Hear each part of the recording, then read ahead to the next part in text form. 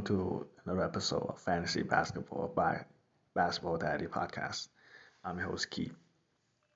Before we get to Game 6 of the NBA Finals, let's revisit the last possession of the Lakers on offense in Game 5. Before that offensive possession, the Lakers went to James every time. James created and kicked out. The last time the ball was scored for the Lakers was Anthony Davis on the putback. Now, before they took the last shot, I was sure that it was going to be between Anthony Davis and LeBron James. But instead, LeBron James drove to the lane, gave up the basketball, kicked it off to Danny Green, who misses. And then Markieff Morris got the ball and threw it out of bounds. Now, I have a lot of problem with that, as with Twitter, with that possession. First of all, why is Markieff Morris there? Why isn't Caldwell Pope there? Why isn't Rondo? He was like the last guy I expect. Like on defense, I expect, yeah, sure, Morris has more size, but on offense, they really need to put Caldwell Pope there. And why is LeBron James not taking the last shot? It should be a high pick and roll between LeBron James and Anthony Davis, and they find a way to get a shot between one of them.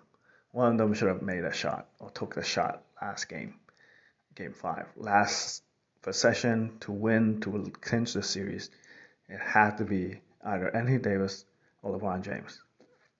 No ifs and buts. Giving it to anybody else would be overthinking it, overcoaching it. I think that's what happened here. So for Game 6, I look for LeBron James and Anthony Davis to take care of business. Now, the Heat play a great game. Jimmy Butler played a great game. As of now, the MVP is between Jimmy Butler and LeBron James. No questions asked. And for DFS, and I will have a final DFS review of the finals. But for now, it looks like Jimmy Butler is going to be the DFS MVP of the finals. Another thing I like to add is LeBron James and Anthony Davis are the two most important players, two most highly paid players on that team. And why then Coach Vogel create a play for either one of them or both of them to score? I mean, they account for half the team salary, and they account for half or more than half the team's production. So to go for Danny Green, and I understand Danny Green hit a 3-point late in the fourth quarter, but he also missed a 3-pointer, which Anthony Davis put back. So I don't know why that was the decision. I don't know why they couldn't do a pick and roll. Maybe it was too obvious. Maybe the Heat blew it up or something, but still, LeBron James or Anthony Davis have to take that shot.